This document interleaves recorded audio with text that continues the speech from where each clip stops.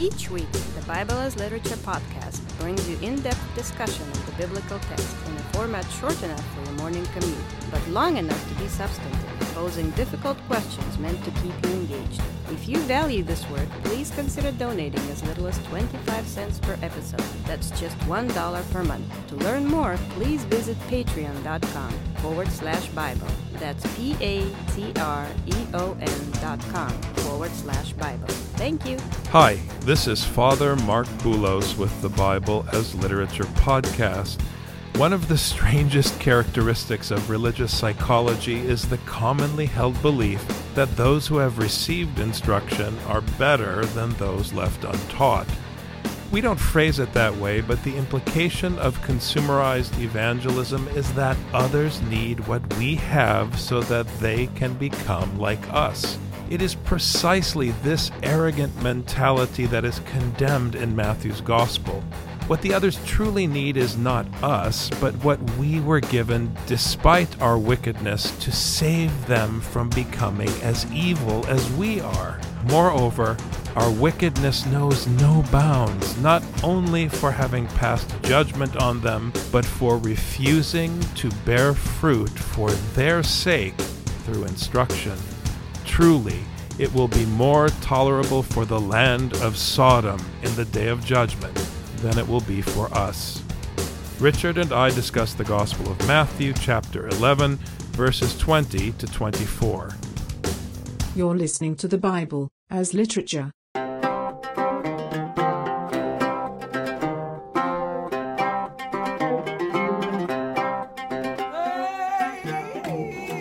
Hi, this is Father Mark Boulos. And this is Dr. Richard Benton. And you are listening to episode 289 of the Bible as Literature podcast, coming off of last week's episode where we explored the way in which the Matthean Jesus undermines what we call ideology and what Scripture calls idolatry. In today's episode, we're going to pick up with a theme that is central to the Gospel of Matthew, heralded by John the Baptist very early in the story, and that is the importance of repentance, that one must repent in order to enter the kingdom of the heavens. And that sets up a very interesting discussion of these cities in verses 20 to 24. It's not crying, it's not feeling sad, it's not feeling sorry. That's not what repentance is. It really involves a different way of acting. And here's how the mechanism works. When you're confronted with the kingdom of heaven, which John tried to do with his listeners, John the Baptist, you hear that it's at hand, and so you are supposed to bring fruit worthy of repentance, which means a new kind of action. And how does that work with this idolatry and this change of ideology that you just mentioned, Father? When your ideology is smashed, like an idol is smashed, then you come and you act in a different way. The fruit worthy of repentance is a different way of acting. It's not a different way of thinking. It's not a different way of feeling. It's a different way of acting. So when you hear that you must bring fruits worthy of repentance, you have to be ready to conduct your life according to the ideology that Scripture is imposing on you, as opposed to the ideology that you are imposing on Scripture. Then he began to denounce the cities in which most of his miracles were done because they did not repent. When I was a kid, we used to always hear at church that because we had heard the teaching of Jesus Christ, we were under greater judgment than people who had not heard it. And the more we were graced with education, the more responsible and the more culpable we became, because our behavior was no different than the people who hadn't received the teaching.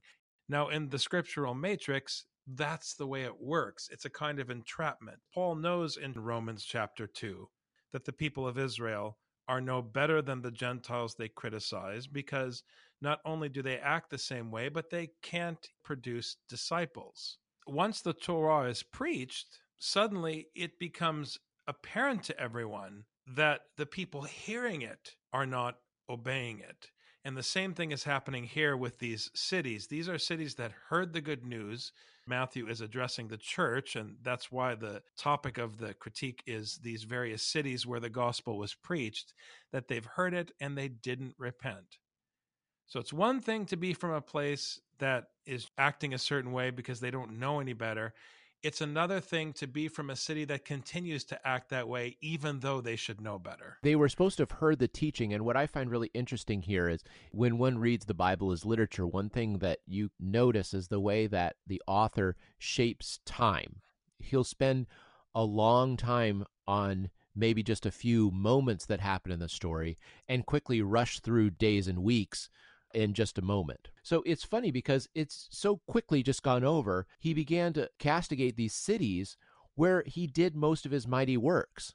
Oh, the author just said most of his mighty works in like 3 words. After mention of these mighty works, the problematic response requires verse after verse after verse after verse, which shows you what the author is trying to do. The author is not trying to focus on the acts of Jesus and the mighty works.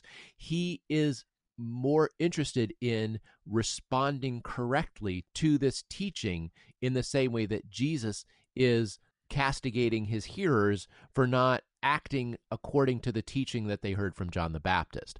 It gives us insight into what the author of Matthew is trying to do, precisely what John the Baptist was trying to do, to encourage the listener to bring forth fruit worthy of repentance. Woe to you, Chorazin! Woe to you, Bethsaida! For if the miracles had occurred in Tyre and Sidon, which occurred in you, they would have repented long ago in sackcloth and ashes. And of course, what's interesting about this critique, which I take, Richard, to be a critique of the church, to be a critique of those who claim to have received the teaching of Jesus Christ, is that Tyre and Sidon are Phoenician cities. In other words, the Matthean Jesus is saying prophetically, you have the teaching and you didn't repent. But I'm telling you that if I would have gone to these Gentile outsiders and given them the teaching, these unrighteous folk, if they had heard the wonders that were preached in you, they would have repented. They would have put on sackcloth and ashes. And in a conversation we had earlier today, Richard, you point out the parallels with the book of Jonah. Jonah just shows up in Nineveh, which is the capital of the Gentile empire that is controlling Judah, and simply says, this city will be overturned in 3 days. From the king to the cows, everyone puts on sackcloth and ashes. Everyone repents. And God decides to withhold his judgment.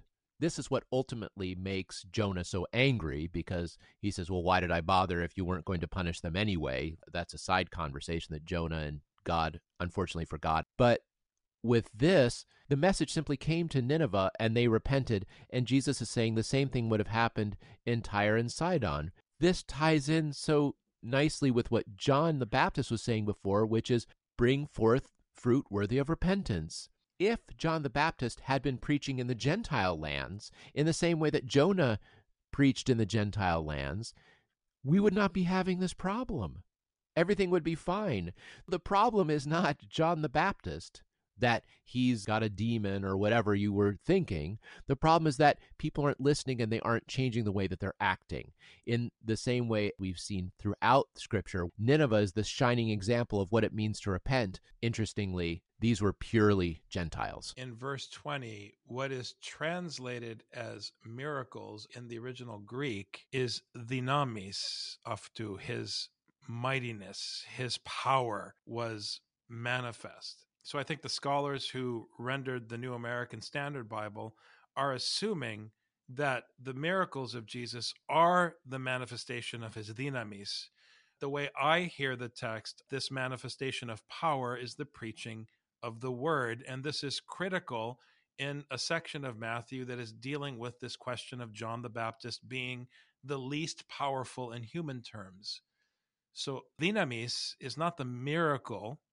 Dynamis is the teaching. And again, when you consider then this admonition against Chorazin in context of the prophet Jonah, you will recall that the word evangelized Nineveh despite the prophet. So here we have a text in Matthew that is part of a broader story emphasizing the spreading of the gospel and the need for laborers to spread the teaching that Jesus is carrying. And now in verse 21, Jesus is critiquing the church, these cities that represent the church, because the power of God, his teaching, is going to do what it's going to do for the sake of Tyre and Sidon, with or without the church. And he's saying to them, as Jesus said to the apostles earlier when he was telling them they had to teach, and then he's like, I can't wait for you. And he went off and started doing the work. The work has to be done. The power of God's instruction has to be carried forth.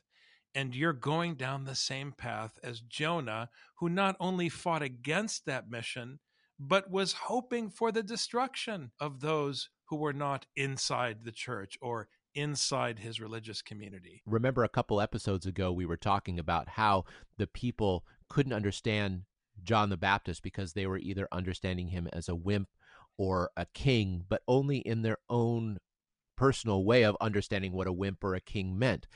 When it says the mighty works, are they mighty works according to Scripture, or are they mighty works according to what we think? And it seems that those translators were imposing a bit, because what would be mighty works? Naturally, they'd be flashy miracles.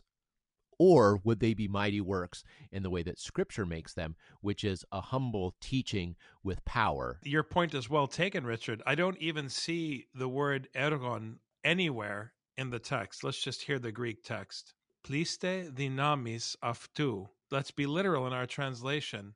Many powers of his. So what powers? It's interesting, even the text that you're referring to is trying to explain the term dynamis in a way that makes sense to human flesh. Mighty what? It must have been a miracle. It must have been a work. That's not what the Greek says. And we know that if we're hearing Matthew correctly, the power, the might of God is manifest in his instruction. We definitely know that it's not flashy. The translator made it sound flashy, but all this chapter, Jesus has been trying to tell his audience that what they think is mighty, what they think is strong, is based on their own ideology. So translators, beware that you don't fall into the very trap that Jesus is upbraiding his audience with. Nevertheless, I say to you, it will be more tolerable for Tyre and Sidon in the day of judgment than for you. So extending the Jonah parallel, you want to sit down and recline under a tree, get your popcorn and your soda, and sit back and enjoy the destruction of the non-believers because you feel comfortable in your association with God. You feel as though you are on his side of the discussion, when in fact you are working against his mission, which was to bring the gospel not only to Nineveh, but to Tyre and Sidon, to bring the Torah. Why is it worse for you? Not just because you're doing the same things as the Gentiles in Romans chapter 2. You are not producing children. You're condemned for breaking the rule of the Torah, and you're doubly condemned for not sharing the Torah with others. And the entire problem is sealed with the totality of God's condemnation against you because he brought you the instruction first as a grace. And now Matthew is applying the same thing to the church. If you have heard the news of God's instruction, you are under the pressure of this title that is so widely misunderstood of being chosen. You were chosen to share the teaching. You said it a couple episodes ago, Father. The ultimate inevitable result of idolatry/ideology is self-righteousness. And this verse describes precisely what self-righteousness is. While you're sitting under your tree waiting for judgment to come upon them, upon the others, you don't realize that it's going to be worse for you on that day. You think that it's necessarily good for you. This has always been the problem throughout the New Testament that's being fought against, even in the Old Testament, that the people who are chosen believe that that's good news. But like the anecdote from your childhood, when you receive this good news, you're under more judgment. If you heard John the Baptist, who told you that the kingdom of heaven is at hand, and the necessary response is to bring fruit worthy of repentance, and you don't bring that fruit of repentance, it's worse than the person who never heard the word and didn't bring the fruit of repentance because you knew that was what you were supposed to be doing. Jonah knew the power of God, yet he tried to ignore it. Nineveh did not know the power of God, yet they listened. What's interesting about Romans chapter 2 as it relates to this section of Matthew, Richard, is that Paul understands, as the biblical tradition in totality understands, that all human beings have the same flaws. So whenever Scripture deals with sin, you have to understand sin functionally, because one way or another, everybody is condemned. The difference is that to the extent that the church, or in Romans chapter 2, Israel, has not evangelized the others, they bear responsibility not only for their rejection of God's law, which is inevitable. Nobody can accept God's law. Nobody can live up to it. Everybody is unrighteous.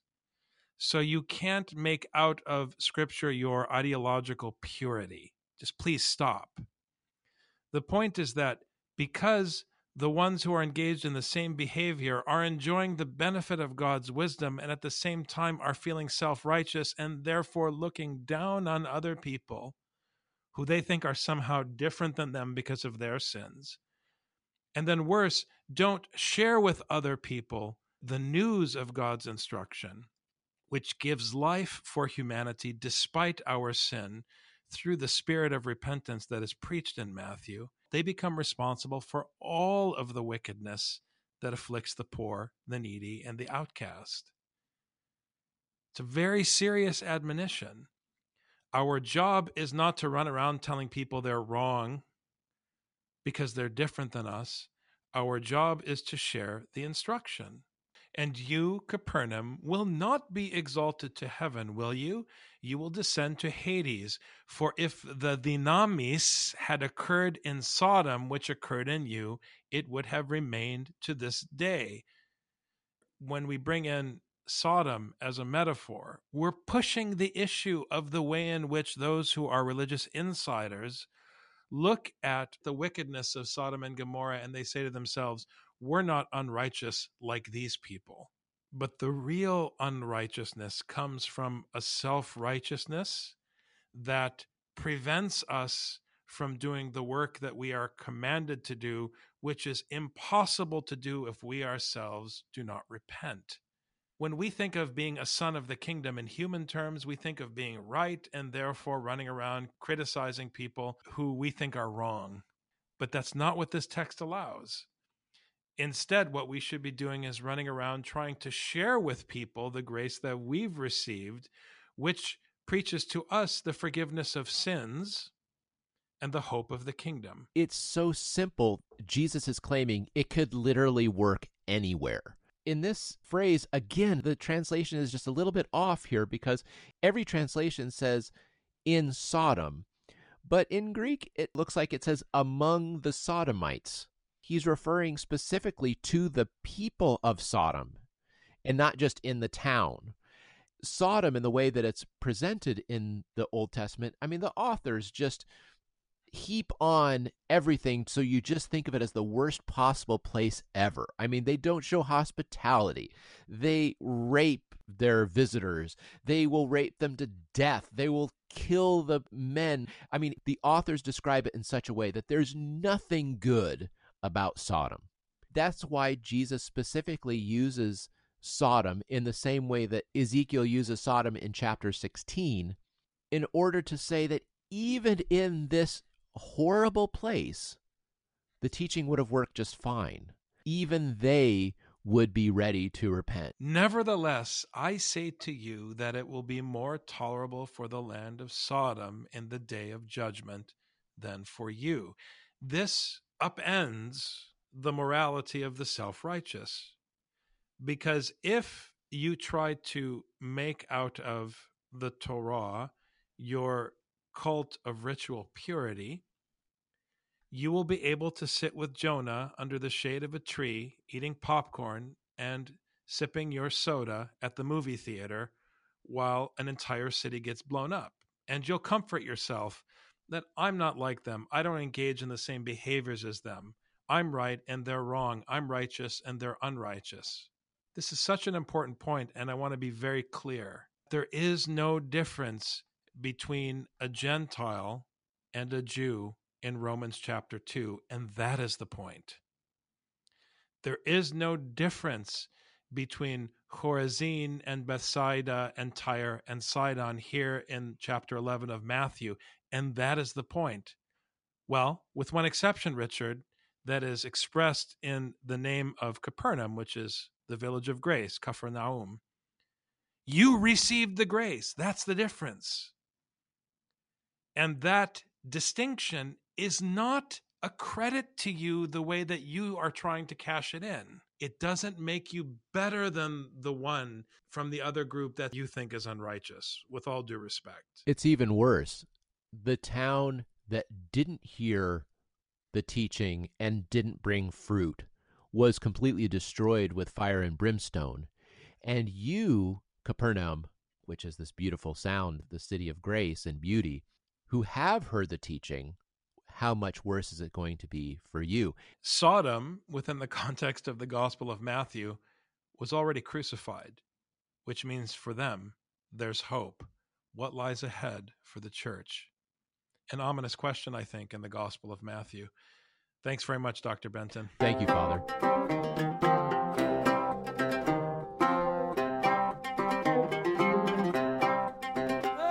You've just heard the Bible as literature. Thanks for listening. The Bible as Literature is a production of the Ephesus School Network.